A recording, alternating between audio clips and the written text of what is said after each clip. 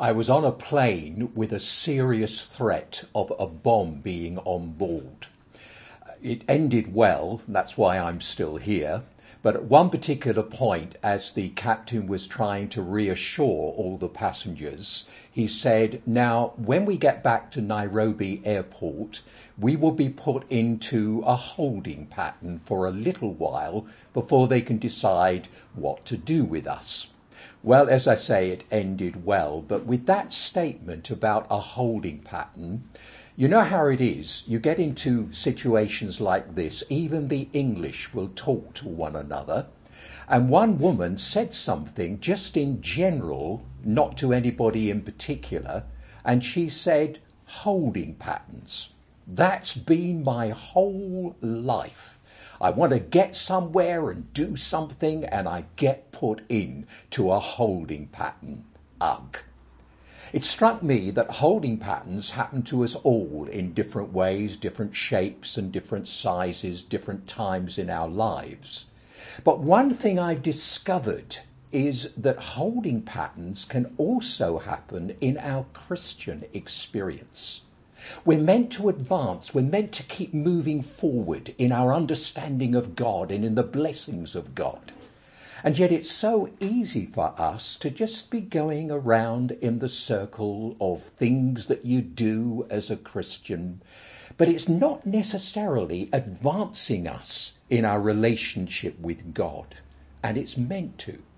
Now, when you check out the New Testament, you will find that there is a picture that is used for this in Corinthians and also in Hebrews.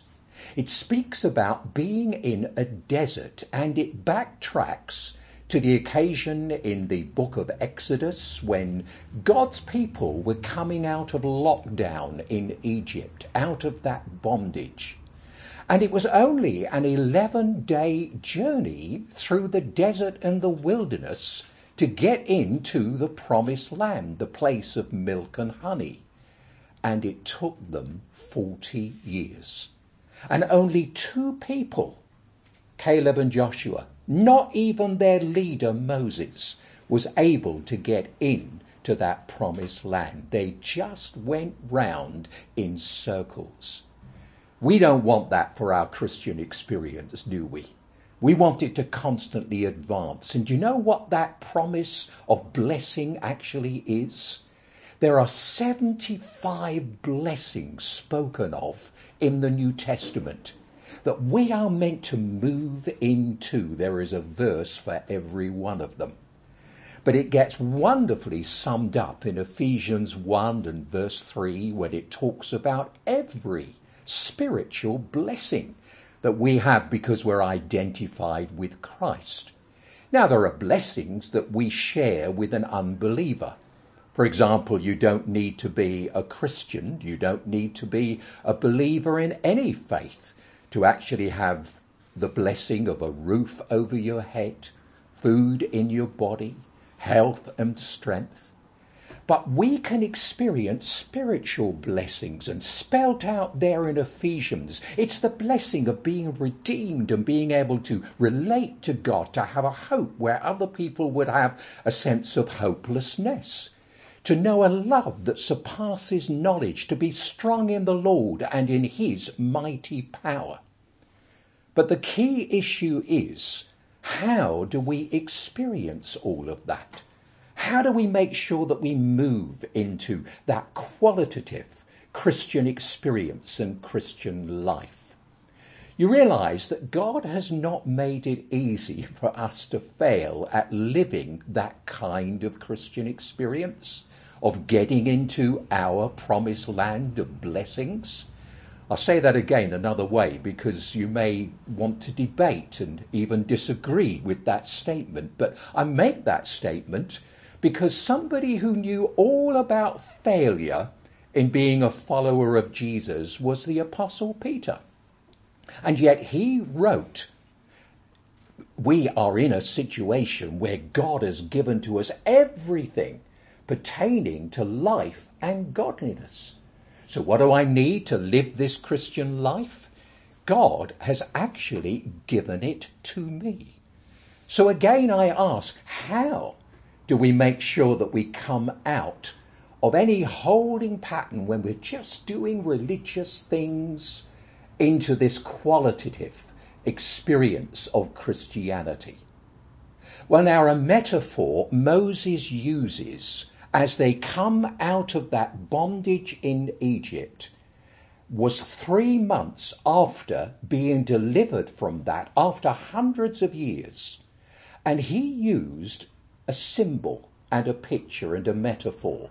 It was the eagle. There in Exodus 19 and the 4th verse, he speaks about how God has been like an eagle, bringing us out of that Egyptian bondage. Now that would have a significance for God's people back then, because just like A begins the alphabet in the English, so the symbol of an eagle was used for the Egyptian alphabet. So hearing that God has been like an eagle would say louder than words, we have a God who is bringing us out of that captivity, who is above all of their puny, insignificant little gods in comparison. And now, 40 years later, in Deuteronomy 32, verses 11 and 12, he uses the same picture. Like an eagle that stirs up its nest and hovers over its young, that spreads its wings to catch them and carries them aloft, the Lord alone led him.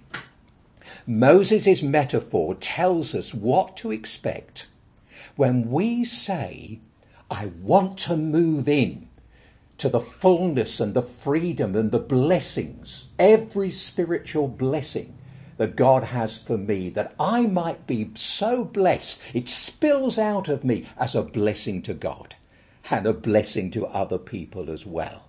Moses' metaphor helps us because, like an eagle, God will act in our lives to be a disturber, to be a developer, and to be, ultimately, a deliverer.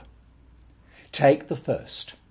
We are saying we want to move on into the promises of God. God will disturb us. The eagle stirs up its nest, its wonderful being, a little baby eagle. Because mum and dad take good care of you when it's eagles, both the mother and the father nurture the young. And so there I am as a little baby eaglet, and I am just enjoying life. I just open wide my mouth and along comes mum or along comes dad and just drops a nice juicy morsel into my mouth. It's wonderful being a baby eaglet until one day when mum and dad come and I open wide my mouth and they don't drop anything into it. And now they start to destroy home. And here goes my favourite armchair. Mum, Dad, what are you doing? Why are you doing this? You get the lesson? It's okay to be a baby eaglet, but it's not okay to stay one. Get a lesson from this. God uses problems to get us moving. That's what James says in the New Testament. We want to come through to what he calls a crown of life. Jesus spoke about knowing life and knowing it more abundantly. But what is the process towards all of that? It's through the trying of your faith. It moves you on to being much more the complete Christian. It's through the trial. It's through the problem that becomes the opportunity for that kind of growth. But the eagle isn't finished yet. Because now, having destroyed home, it perches on the side of the once comfortable nest and spreads its wings wide, as if to say, there is a potential here, and you've got the same as me, and you could use these. Quite literally, the Hebrew word there is, it broods over the young one. That particular word has only been used once before in the Bible, way back in the story in Genesis of creation, when the Spirit of God brooded over the chaos, wanting to see that which was big, good and marvellous in creation. And here is the eagle brooding, seeing the potential that can happen there. Now they've got the attention of the young one. Now, of the 12 species of eagle that still exist in the Middle East, not one does what Deuteronomy is saying here. And that must mean that this form of eagle is now extinct.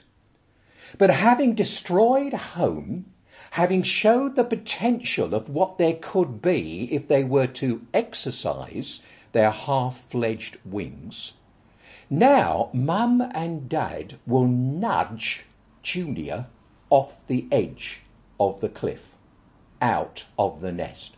Mum, Dad, what are you doing? What are you up to? I thought you loved me.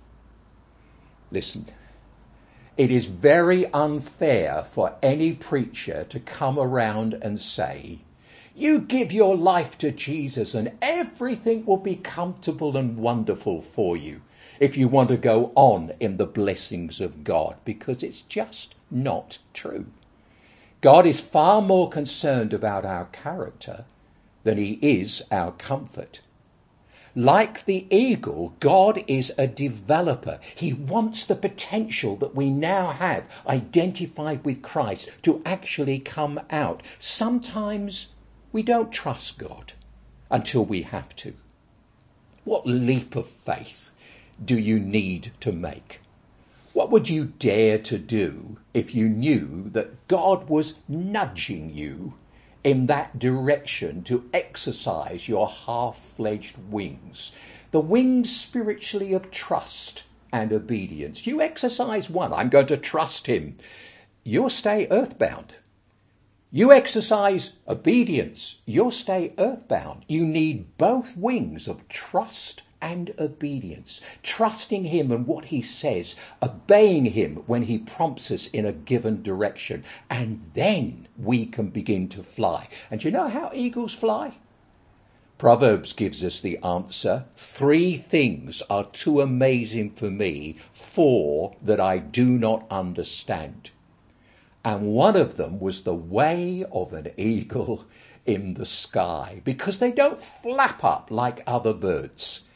They soar, cylindrical bones plus a built-in understanding of how to depend upon the air currents means they just do not look as though they're needing to put any effort into this at all. They know the secret of the winds. Do you know what I am getting at now?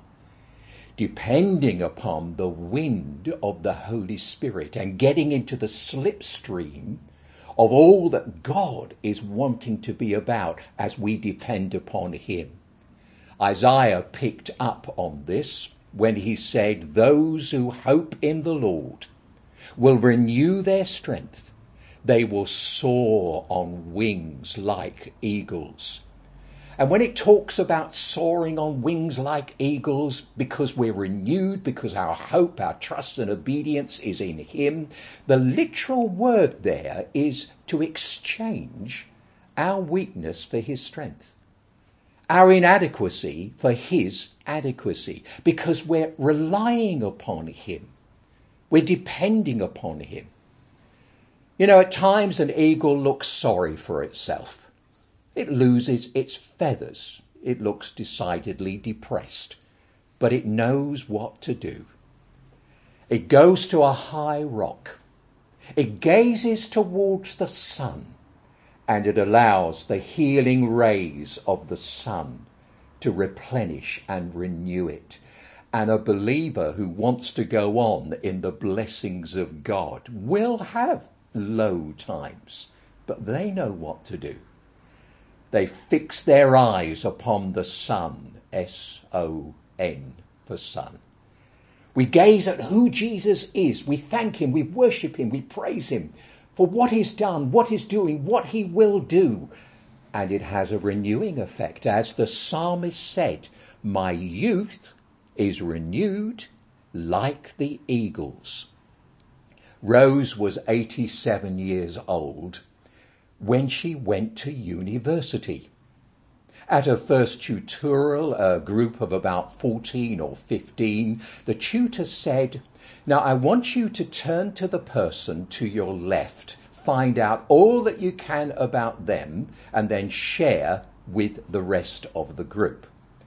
So the young 18-year-old guy sitting next to Rose beamed at her and said, and what are you doing at uni at your time of life? Quick as a flash, she replied with a smile, to find a rich husband, have a bunch of kids, retire and travel. He said, seriously? She said, well, seriously, I just don't want to die before I die. You know, she became one of the most unwanted people in the whole of the university. They just loved having her around, so much so that when the football team had its annual banquet, they invited Rose to be the guest speaker. Now, as she walked up to the podium, she dropped her notes. Now, she had got to that time of life when if you get on your knees to pick something up, you think, what else can I do while I'm down here? So she just forgot about them and leaned on the podium and beamed at everybody and said, life has taught me 4 lessons. 1, find humour in something every day of your life. 2, you've got to have a dream. If you haven't got a dream, you're dead before you're dead. 3, there's a difference between growing old and growing up. And 4, have no regrets. She added, the older people I know, we don't so much regret what we did as much as what we didn't do.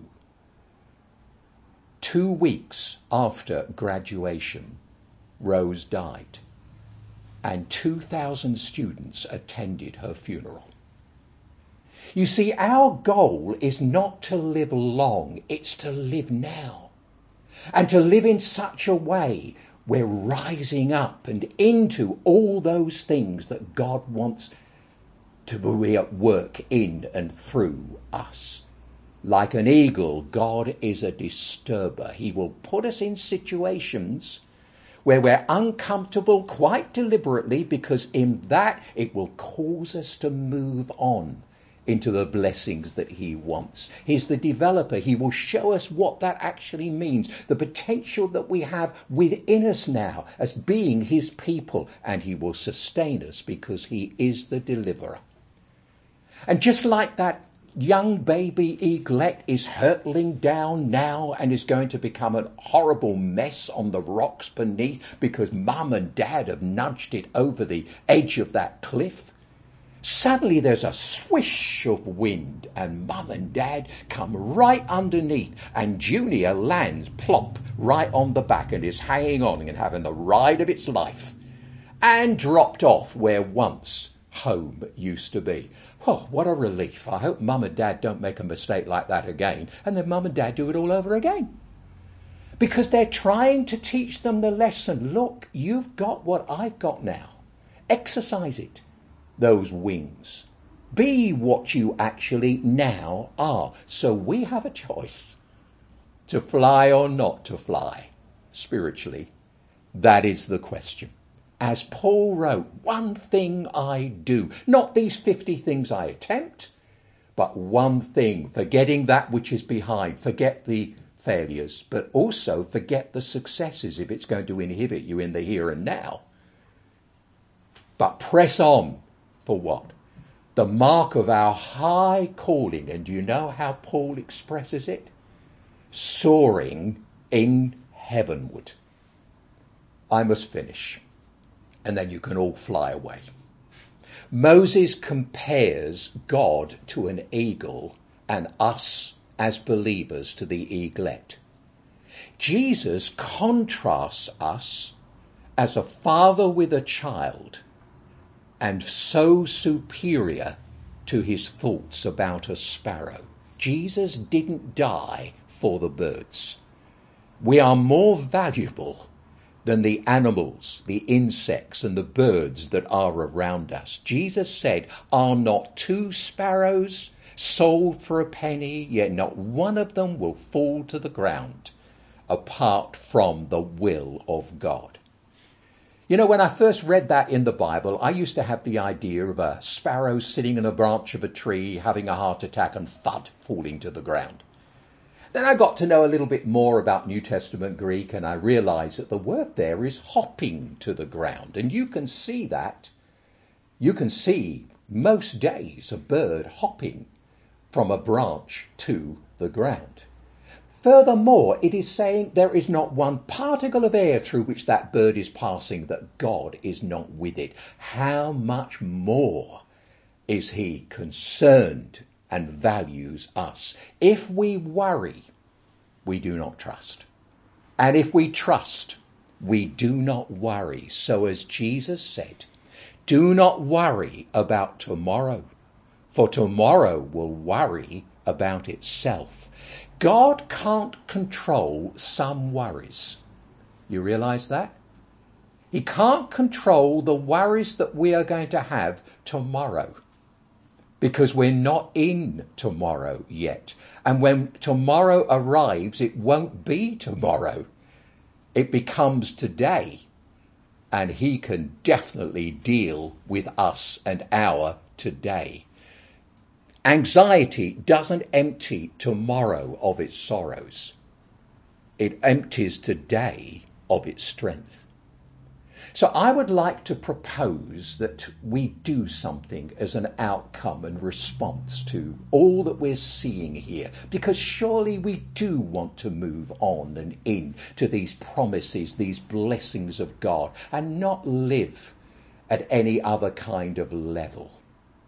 We don't want to meander around in less than his blessings. Every spiritual blessing. This is the way in which God will be at work in our lives. May I suggest that at some point when you're comfortable to do it, you're on your own perhaps, and on one hand open before you, you think of your life, you think of your circumstances, you think of the difficulties, you think of the problems, you think of the trials that you've got. Then in the other hand, you think of the hand of God, the care of God, the interest of God, and you put that hand underneath the hand with the burden, and you reach up and give them to the Lord. You'll want to live that way, because that's the way you're going to come in to those blessings of God. We will soar on wings like eagles, because his eye is on the sparrow, and I know he watches me.